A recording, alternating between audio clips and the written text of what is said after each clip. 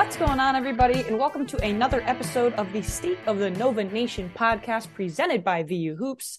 I'm Emma Houghton, he's Pat Zhang, and because of scheduling conflicts, unfortunately, Pat is not here on this episode, so it is me flying solo today. But what an episode it is. Here, Pat and I were on Tuesday thinking that Alan Ray's episode would really fly this week, and we would let that take the focus. Villanova goes out on Tuesday night in one of the toughest road atmospheres in the country. I think people would be comfortable saying that, at Cintas Center against Xavier, and ekes out a 64-63 win. The first quad one win for Villanova, the by far best win of the season, the first true road conference win of the season, because again, Pat and I have made it very clear that we don't necessarily consider at St. John's, at Madison Square Garden, where half of the fans are rooting for Villanova, a true road win. And potentially most importantly, in a crazy Tuesday night of Big East basketball, the first home loss that a top four team in the conference, i.e. Marquette, Xavier, Providence, or Creighton. So Villanova goes out and is able to do all of those things, but most importantly, for morale, for confidence, to prove to everybody that they could. Villanova beats one of the best teams in the conference. I'm going to talk through a lot of different things, and then I will let our mailbag questions. We got so many of them, and I'm so thankful for those. So excited to get to those. But the key points I'm going to talk about are the reemergence of Justin Moore. Oh my God, something that I'm sure we can all bond over. Villanova's defense, and then a lot of talking points about the rotation, because I think that is something definitely of note, the way that Kyle Neptune subbed in his bench and also tinkered with the starting five throughout the game. Of course, I'm going to finish up previewing Creighton over the weekend, and then I will get into those mailbag questions. So just to start with some key points, some key takeaways, I unfortunately wasn't able to follow along on Twitter for this game, and I am so disappointed that I wasn't able to do that, because this would have been the perfect game to live tweet with the roller coaster of emotions that I'm sure everybody was feeling. The basic takeaway I have is that Villanova didn't let Xavier beat them over the small things. They stayed high on switches. Villanova communicated better on defense. They had better possessions on offense. The first half was definitely ugly at times. They were at a 13-point deficit at one point of this game, and it felt like kind of ho-hum, Xavier at home, Villanova on the road stereotypes. But this team closed against a really good team for the first time this season. I'm going to bring up points like second half defense, something that Pat loves talking about. They were able to limit Xavier offensively in the second half. It's that first quad one win. It's the first big road win, and it's Xavier's first home loss in conference play. So the offense finally clicked. Again, a 64-63 win. I don't think inspires crazy confidence about this team's offensive ceiling. But something that we talked about with Alan Ray on Tuesday's episode, it was a phenomenal episode. Pat and I thought one of the best of the season, so make sure to listen to that if you haven't already. He talked a little bit about how much it helped his teams when he was at Villanova, when Coach Wright would assign players responsibilities. The shooters had assignments, the bigs had assignments, and then Randy Foye, for example, Jay Wright didn't want him to shoot as much. He wanted him to be the driver to the basket. I feel like that happened against Xavier, especially in the second half on Tuesday night. Guys had assignments. They knew what to do. Dixon was dominant down low. And to put it bluntly, the offense outplayed Xavier in the second half, and that was what allowed them to close. I'm going to address the elephant in the room early, in that I'm sure all of us, as Kyle Neptune was drawing up that play, the last possession while up one to try and really seal the win here, that the fadeaway Eric Dixon 3 off of a screen wasn't going to be the game call. And to watch Eric Dixon not take an open 3 was absolutely hilarious, but we can laugh at it now because they secured the win. I have to start with this episode. The fact that I'm even this far in without talking about how him already is a disservice, but this was the Justin Moore game. 25 points on 10 of 13 shooting. He was 4 for 7 from 3. It was amazing to see that 3 come along as the game went on. 3 assists, only 2 turnovers. He played a team high 35 minutes. Minutes distribution, I think this has been handled really well by the entire coaching staff and training staff at Villanova. Has never been an issue for Justin because he seemed to come back when there was no minute restriction. He was able to play. We know that he and Neptune have stated that he is at 70% at times. This definitely did not look like 70% of Justin Moore. And if it was, watch out. Either next year as he comes back to Villanova or wherever he ends up being next year. This was one of the best players in the country version of Justin Moore that we see last year. I don't think there's any reason to look too far ahead because he could go out and have a tough shooting night against Creighton. A tough shooting night has been kind of an easy way to sum up what he's been doing in his games since returning against Providence at Wells Fargo Center a few weeks ago. We've never undervalued what else he brings, like his defensive presence, the way he's able to facilitate the offense. It's no coincidence that a lot of those categories have gone up since he's been back. But to see him have just a pure, phenomenal shooting night where he can be the guy who can hit the 3 with 2 minutes left to really seal that game and close it for Villanova was a huge sigh of relief. I'm sure I'm not alone when that happened, and it feels like he can now be a player that the team can rely on down in the stretch because, as we're going to talk about a lot in this episode, they still have 3 remaining games that they have to go out and win to instill more confidence for this team's potential deep run in the Big East tournament. So a lot of positives to get to. I wanted to start with some first half issues because, as I mentioned in the opening, Villanova was down by 13 at one point in the first half. It was same old, the poor offense, stagnant offense, passes along the 3-point line. I was surprised at times, and this wasn't something that was unique to the first half, but Villanova didn't control the tempo and the pace like I expected them to. There was really bad transition defense because they weren't making a lot of shots on offense. And then that led to mostly Souley Boum hitting a ton of amazing shots in the first half. But Armstrong had reign to play the pace the way he wanted to. And that usually resulted in him driving to the basket pretty early in the shot clock.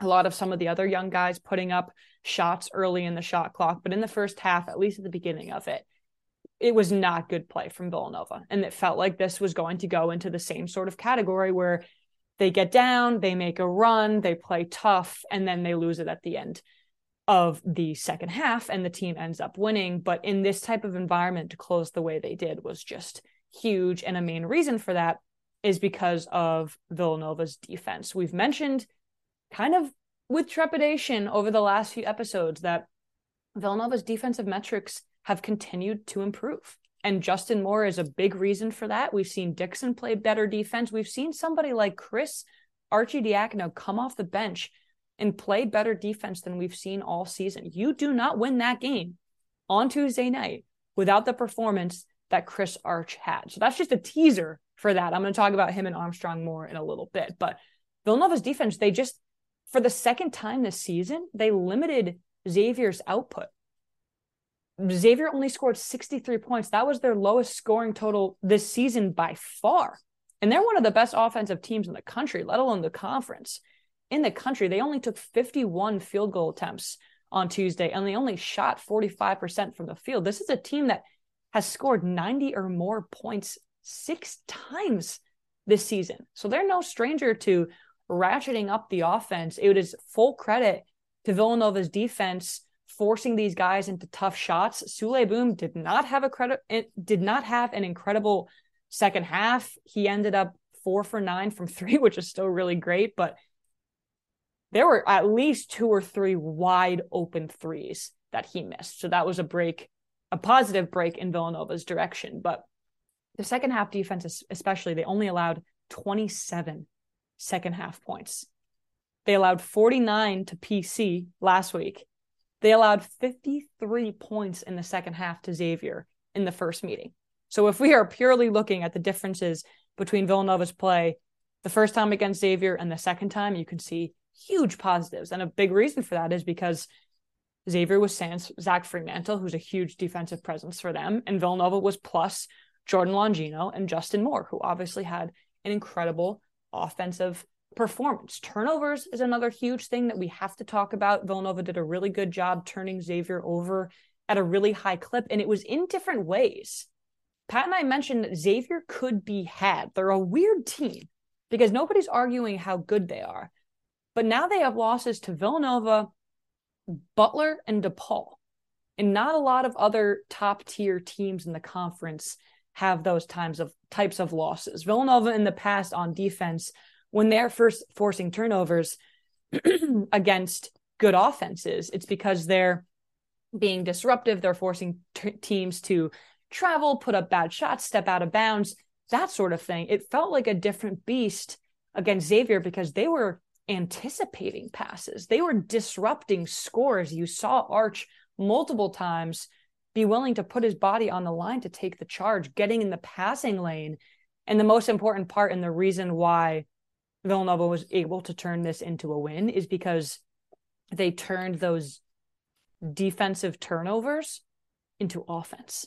And that is definitely not something they have been able to do all season long. Jack Nunge, a huge part of Xavier's offense, was limited to only 12 points. 12 points and 10 rebounds definitely isn't a bad performance by any stretch of the word, but Dixon, Whitmore, I'm going to talk about the small ball lineup in a bit, which was phenomenal. They just did a really good job limiting the touches Nunge got. And even though Villanova lost the rebounding battle, something when I went back and looked at the box score, I actually was surprised that they did end up having fewer rebounds than Xavier because I thought they won in spirit in that category at least.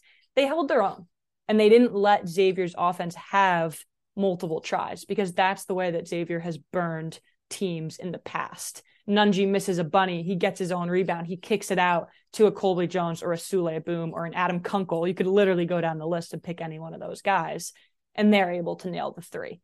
And that is what really nails the coffin in for so many opposing teams that Xavier has played. And for Villanova to, again, to sum up this whole portion, to just limit Xavier's output. The fact that they were only able to put up 63 points after scoring in the 90s or the 80s, even the 70s, the few times out, is incredibly impressive. And then the way this defense looked based on the rotation, the communication was better. The focus was pristine down the stretch.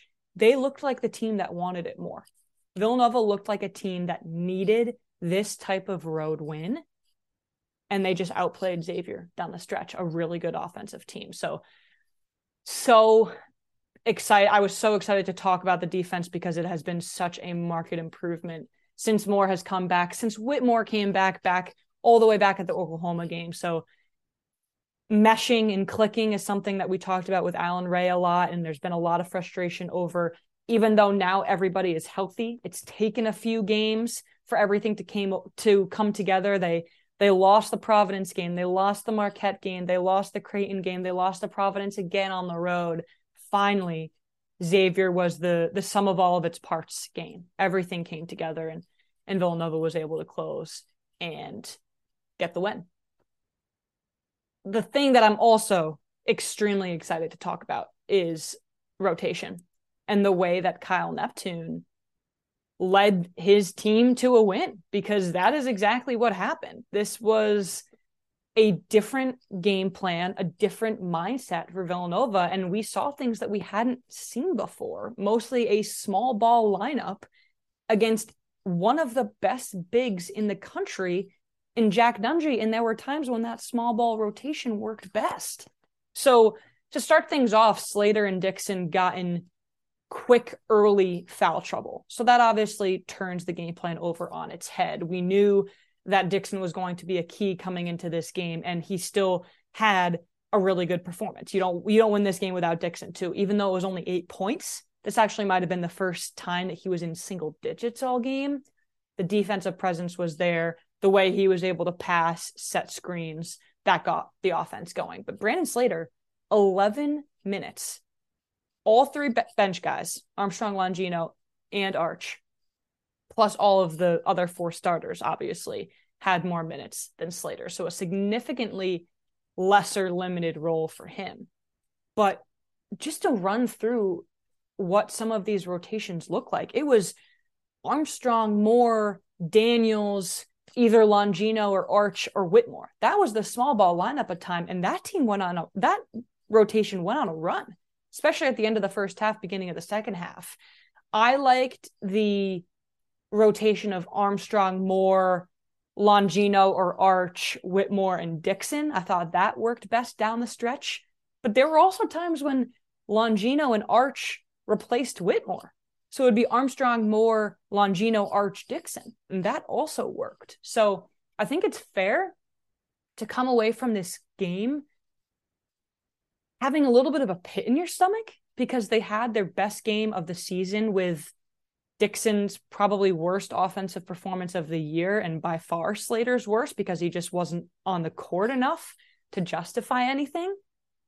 But I think in the more positive way you can look at it, that's not undermining the importance that Slater or Daniels and even Whitmore will have down the stretch of this season. But Neptune went out and he played the hot hand. He identified that the offense looked better through Justin Moore and Mark Armstrong than it did through Daniels and Whitmore putting up bad shots. There was a time when Kyle Neptune put Whitmore back in the lineup. He started putting up some early shot clock contested threes, letting up on defense, and he got pulled. So I loved that type of risk, calculated risk for sure from Neptune, but they had to go out and steal one of these wins. We knew it wouldn't come by a necessarily mundane or strategic way. It was going to have to be a little bit different, and he went out and did it. So huge credit to Kyle Neptune. The players also were the ones that got it done. So I wanted to give Arch his props. He had probably his best game of the season. He really understood defensive assignments. Yes, Souley Boum and Adam Kunkel lost him a few times. Souley Boum is by far, maybe Bryce Hopkins makes that not by far, but a top 2 newcomer in the conference, arguably the player of the year at times. And Adam Kunkel is one of the best long-range shooters in the conference. So they're losing guys anyway, regardless of how Arch is at defense. But I thought he was the good rover. He really stood strong against Jerome Hunter and Jack Nungy, who at times had their way in the post. I mean, the beginning of this game, Pat, Eugene, and I were talking about it as it was happening too. Xavier could have gone out and scored 60 points in the paint, the way it looked in the first 10 minutes. The defense made a huge in-game adjustment. Longino played really good defense. Dixon stepped up, like I mentioned. And then I also wanted to talk about Mark Armstrong because this has now been his second game in a row where he has not had much of a leash at all. It doesn't necessarily turn into wins because Villanova lost to Providence, obviously, and it doesn't necessarily turn into made shots all of the time. There were definitely a few frustrating points against Xavier where he would drive to the basket, blow by his defender, and just miss the bunny. But the offense looks better when he's playing that way. His plus-minus number is going up. He's turning the ball over less. Yes, he's still dribbling a lot, but it just feels like his IQ is rising every single time he goes up there. And going back to the assignment point that I made at the beginning of the episode, he doesn't have to be the guy that goes out there and drops 10 points and makes 3 threes. They have this version of Justin Moore and Dixon around the basket and Whitmore and Daniels, etc., to make and create that type of offense. If Armstrong can go in and be the point guard that Villanova has missed all season long, the one position that has caused the most angst, I think, for the past year, and that considers the offseason, for him to go out and play that way over the last 2 games, you can see that he's building trust with Kyle Neptune. And take away whatever you want from this game, no matter how far ahead you're looking in terms of positivity, this version of Armstrong needs to continue. And that absolutely raises the ceiling of this Villanova team and future Villanova teams if Armstrong continues to play that way.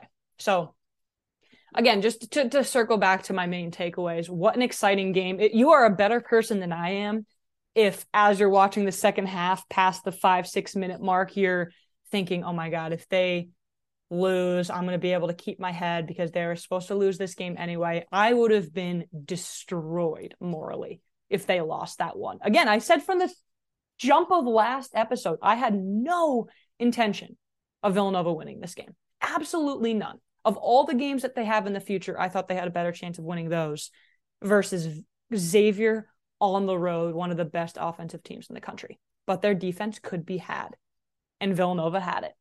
They exploited weaknesses. They exploited the absence of Zach Freemantle. The offense looked really good. It was clicking. Guys understood their assignments, and the young guys stepped up. It's not a coincidence that we saw Armstrong, Longino. Arch isn't necessarily a young guy, but definitely a bench guy. And then Dixon and Moore carry this team. And I give a lot of props to Kyle Neptune. This might not have happened last year under Jay Wright to ride the young guys because they're giving better performances than we were seeing from Daniel Slater and even Whitmore at time. So it was nice to see that wrinkle added in. Of course, with a win, we're going to have a lot more to say anyways, but that was a huge wrinkle that we haven't seen a lot this season. Now we know that the team can use it as a strength and as an advantage going into the final stretch of this season. So there are a few more counterpoints that the mailbag questions bring up. So I'll leave it there for the Xavier talk. We'll get into it a little bit more in that question section, but it's time now to turn our eyes towards the weekend when Villanova takes on Creighton at home. Final 3 games of the season, 2 of the 3 at the Wells Fargo Center and the Pavilion versus 19 Creighton on Saturday at noon. Quick plug here that I will be going on Chris Notaro's Tip Time show at 11:30 before the game on Saturday. So make sure you are subscribed to him. It is at Nova Tip Time on Twitter. You can watch the show through Twitter, and then you can also find it on YouTube if that is more of your thing. So I'm super excited for that. But now turning completely to Creighton, a huge ask. They've lost 2 heartbreakers in their last 2 games as well. A double overtime loss to Providence a few games ago, and then right after the Villanova game on Tuesday night, a last possession loss to Marquette. So I mentioned that how many things were mixed up on Tuesday night that started with Villanova's win, but Marquette also beat Creighton on the road. One of those teams, one of those top 4 teams in the conference that hadn't yet lost on the road. 2 of them go down on Tuesday night, and they also happen to be 2 of the best 4 teams in the conference. So Marquette pulls out that huge win. Unless something crazy happens, they probably solidified themselves as the number 1 seed in the Big East going into the tournament. They probably secure themselves the Big East regular season title. Very well deserved. Pat and I think, agree that full strength, Xavier is still probably the number 1 team in this conference, but Xavier's not full strength. And Marquette has played really well of late and throughout the season. Tyler Kolek, I know a lot of people are calling for him to be the Big East Player of the Year. So all that to say, Creighton's lost 2 heartbreakers. They are still vying for either the 2, 3, or 4 seed because there's still a lot of different options for the top of the conference going into the tournament. They're going to want this one.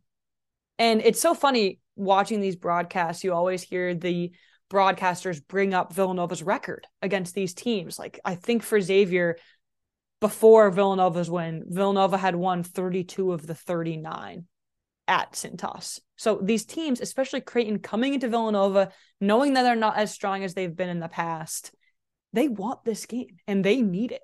Similar to the Xavier game plan, Villanova just has to limit Creighton's offensive output. Last time out, it was Trey Alexander. He scored 27 points, 5 for 9 from 3. That was the stretch where it seemed like everybody was having a career 3-point shooting performance against Villanova. I don't even have to go down the list. You'll remember the Stevie Mitchells and Andre Jacksons and Trey Alexander fell right into that mold. But positives from that game, it was only a 66-61 loss. Villanova played them very tough. Trey Alexander was really the only guy that hurt them. Of course, besides Kalkbrenner down low, he had 16 points, but that's the norm for somebody like Kalkbrenner. Same with Nunji's 12 and 10. I think you can take that as a win. If Villanova can limit Kalkbrenner to 15 or less points, that is considered a win. Even though we didn't see how good Baylor Shireman, Ryan Nemhard, and Arthur Kaluma can be against Villanova the first time out, they are incredibly dangerous. I'm not sure what Baylor Shireman's at the end of his career at Creighton, what it will be like. The 3-point shooting certainly has not been nearly as good as it was in the past. I believe he was at SDSU before that. He hasn't been able to knock down the three like a lot of Creighton fans hoped. He was 3 for 11 against Marquette on Tuesday night from long range. Ryan Nembhard, we've seen him before. We know how he can facilitate that offense. And Arthur Kaluma has hurt Villanova from 3 in the past. So the big thing about Creighton is that they're either going to catch and shoot the ball when they get it to their shooters, like all the guys I just mentioned, or they are going to pump, fake, and drive. And all 5 positions can do that really well. I watched a few highlight packages of the game from Tuesday, and you are seeing Marquette defenders jumping all over the place. So we know how good Villanova is at staying on the ground, keeping their defensive set, but switching defense is going to be incredibly important against Creighton because, like Xavier, their offense can beat you in so many ways. Xavier only had 51 shot attempts against Villanova. I think if they can keep it against Creighton in the 50 to 60 attempt range, that's going to be really, really crucial. Again, talking about expectations, it's so wild to think about. Pat and I had absolutely no wishes for Villanova to even go out and beat Xavier on the road because of the road environment. We hoped and kind of expected, again, if there's going to be talk about Villanova making a run in the tournament, for Villanova to go out at home and beat either Creighton or UConn. I am a huge believer in momentum. I think they can go out and win this Creighton one. It's going to take the same type of gritty performance that it did against Xavier. They're going to have the home crowd behind them, especially at Wells Fargo. It's going to be an electric atmosphere. Make sure to go out there if you can. I'm so disappointed I won't be there.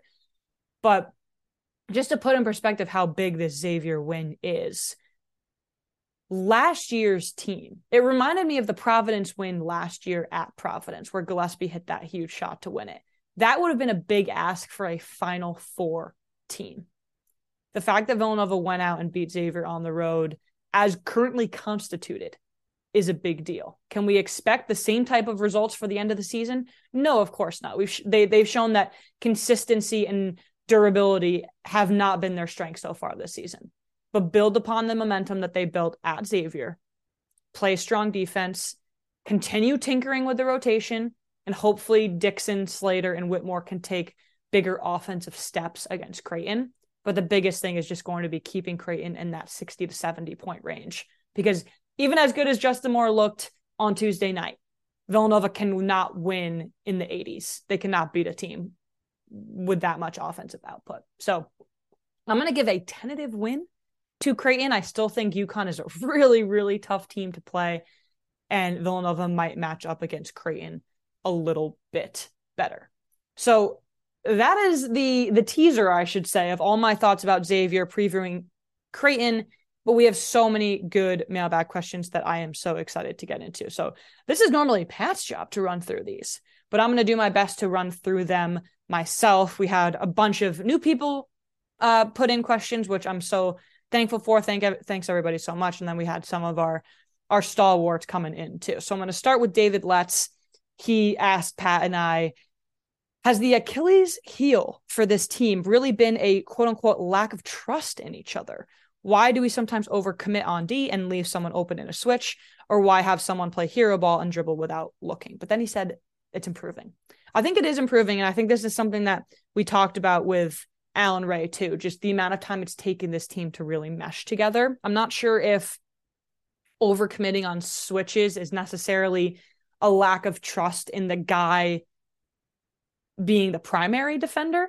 I just think you see guys like Slater, Daniels, and Whitmore overcommit because they think they can add some help to a big, but then the bigger fall there is letting the Kunkel hit you or the boom hit you from 3. Villanova has been hurt in a lot of different ways this season. So I think it's up to you to decide if you would rather have the big dominate versus the 3-point guys. I'd rather have the big dominate because they're probably going to do that anyway. And if Villanova can keep improving their 3-point defense, I think that's going to help out a lot. So thank you, David, for the question.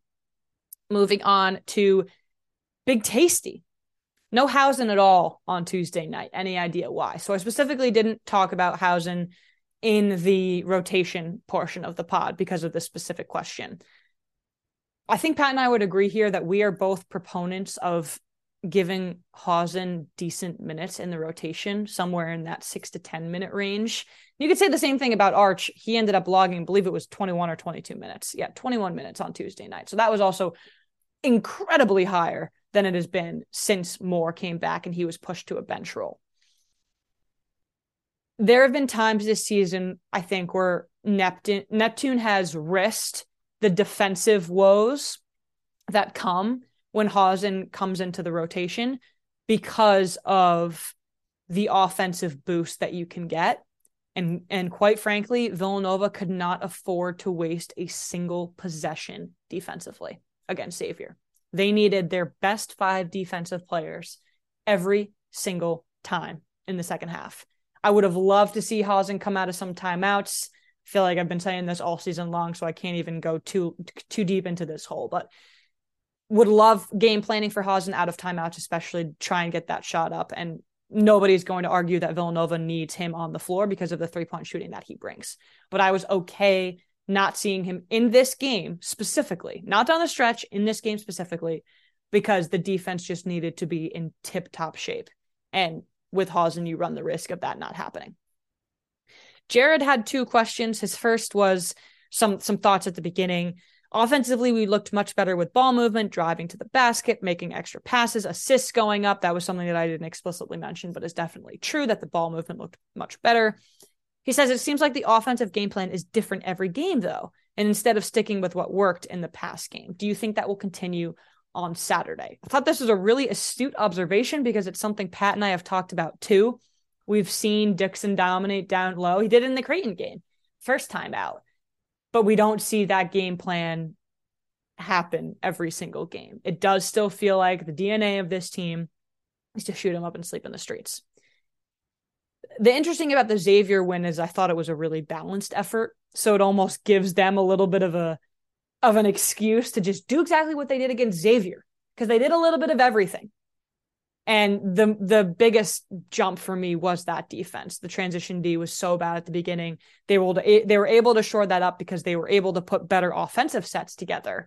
And then when they were set on D, they got some really big stops. So that's what I'm looking for against Creighton, more so than, unfortunately, just kind of tiring myself out and leaving myself to be hurt when we know how much we want to see Dixon down low. And sometimes we get caught putting up way too many 3-point shots. His second question was, do you think it is a coincidence that we went on runs and looked so much better when Daniels and Slater were out with foul trouble and had Longino, Armstrong, and Arch in their places? I was extremely excited about this question just to put into perspective where we are this year versus even earlier this season, and especially last season when we were talking about bench depth. So pretty funny that this is even a thought. I think I made my thoughts on it pretty clear. Neptune had his hand forced, but he, at the end, when all guys could have played, went with who was working best, which was Armstrong, Moore, Longino, Arch, and Dixon.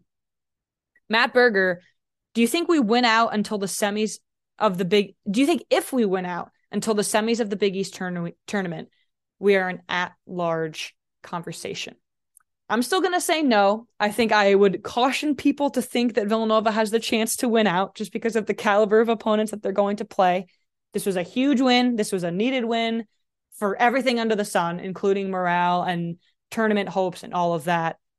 But I'm still going to say no, just because they put themselves at such a disadvantage going so long into the season without getting a quad 1 win. Stephen Kemp put in a question. It's a similar one about Jared's. Blessing in disguise that Daniels and Slater had early foul trouble. Seemed like we found a rotation that was successful and then went back to this in the second half. I think the key part of that question is went back to this in the second half. That hasn't happened at times before. We've seen guys just continue to get into the rut of bad offensive sets where they're putting up contested shots early in the shot clock. Daniels has had turnover troubles at times. He has not been able to find his shot lately. And I just give Neptune a ton of props for relying on the young guys and the young guys stepping up and being able to do that. Moving along here, I'm going to go to Tom Zhang next. 3 amazing questions.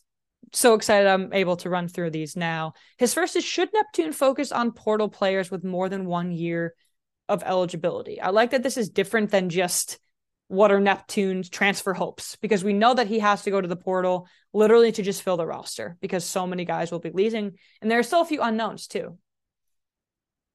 I like the idea of having more than 1 year of eligibility.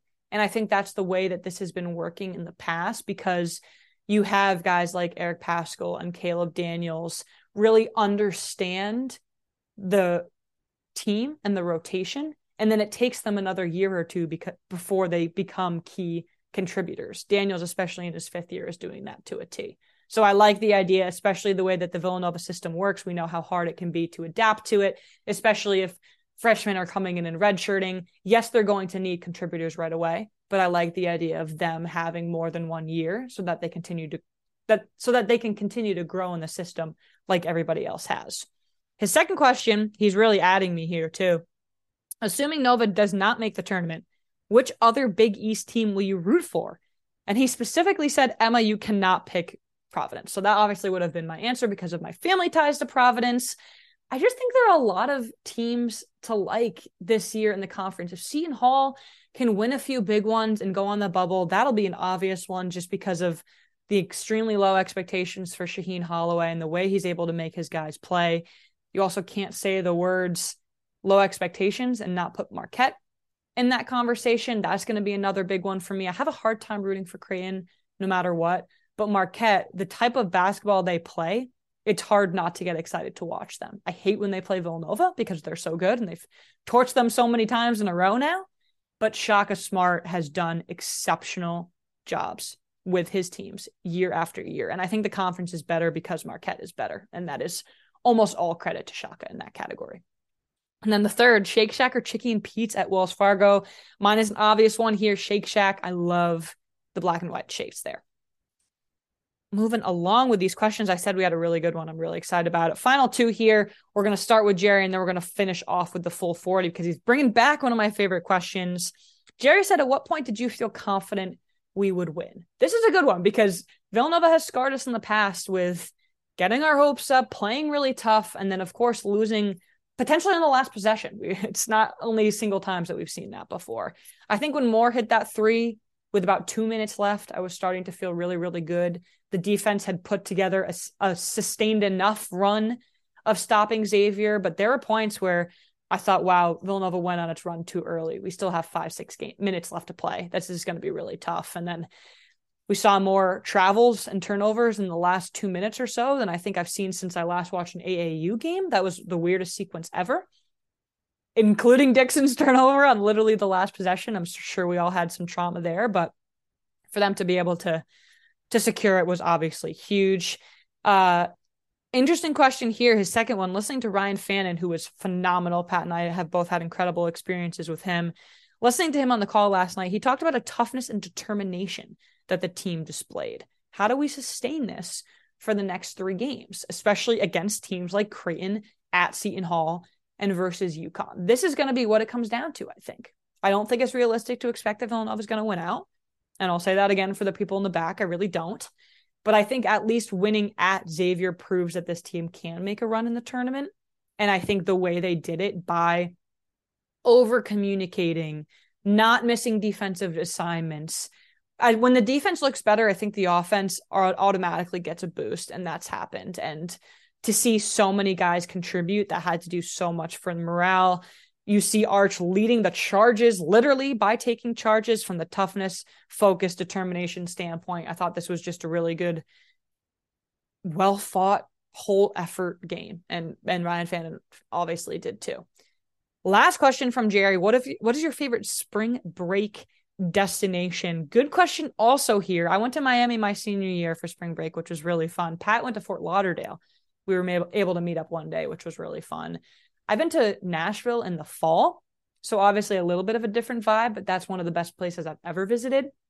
So I think at some point in my life, I'm going to have to do a pseudo spring break back there again. And then finishing up this episode with the Full 40s podcast. It's the obvious one. Should I buy plane tickets to Houston? I'm sure all of us were thinking the same thing. Now, he's joking. I'm joking. Again, let's not get too far ahead. I think there is a lot to be excited about, but there is still a lot of tougher assignments down the stretch. And though it hadn't happened yet, winning one quad one game was not Villanova's biggest goal of the season. So let's keep that in mind, as good as the win is. He says, same question as last time. 1-1 since I last asked. Now for the next 3 games, ask, expectation, and belief. And I hope he noticed that I asked Alan the same question because I think it's such a good one. So after the Butler game, they had 5 games, all against quad one opponents, lost to Providence on the road, beat Xavier on the road. I think Pat and I, expectation kind of paired with hope. It's honestly tough to separate them at times. Hope they would go 2-3. We thought that they could beat Seton Hall because they're the better offensive team, and we were hoping they would be able to steal one at home against Creighton or UConn. The fact that they went out and beat a team like Xavier on the road, one that we thought they had no business doing, I think it would actually now be an extreme disappointment if they can't beat either Creighton or UConn. So that's where my mindset has shifted a little bit. I now have higher expectations because this team has shown that they can.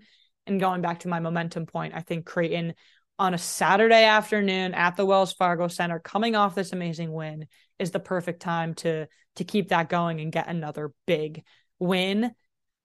I'm going to say that's my belief too. I think they showed a lot of stuff at Xavier to prove that they can beat one of those teams. My ask is that they win 2. Beat Creighton and Seton Hall, try and go out and beat UConn. I think you can see, as I'm kind of repeating myself here, that winning 2 should be the expectation, I think. And then as things continue to mix things up, if they go out and beat Seton Hall, sweep the regular season series, Seton Hall's 9-8 in conference, Villanova's 8-9. That gap has been closed pretty quickly. So a lot of potential scenarios. They're probably still playing on Wednesday night. There's a lot of mix up at the top as well. But more wins just gives everybody more confidence about how far this team can go in the Big East tournament. And that is exactly what they want. So I hope everybody is still feeling the really good vibes after Tuesday night's win. Once again, thank you for all the questions. That makes this solo episode much easier. But that'll be it for this episode of the State of the Nova Nation podcast. Be sure to follow us on Twitter at SONNPod. We love interacting with everybody. Make sure to leave us your questions for every Thursday mailbag episode. We would really appreciate it if you could leave us a rating on iTunes or Spotify. That does so much for our algorithm and our morale, honestly. But no, make sure to check out VU Hoops content as well. A ton of good stuff after the win on Tuesday night and a ton of good preview content for Creighton over the weekend. We missed you, Pat, but hopefully I held down the fort here. Couldn't miss this episode because of Villanova's big win. Let's keep the morale high. Let's go into Creighton high and Nova Nation. That's a wrap.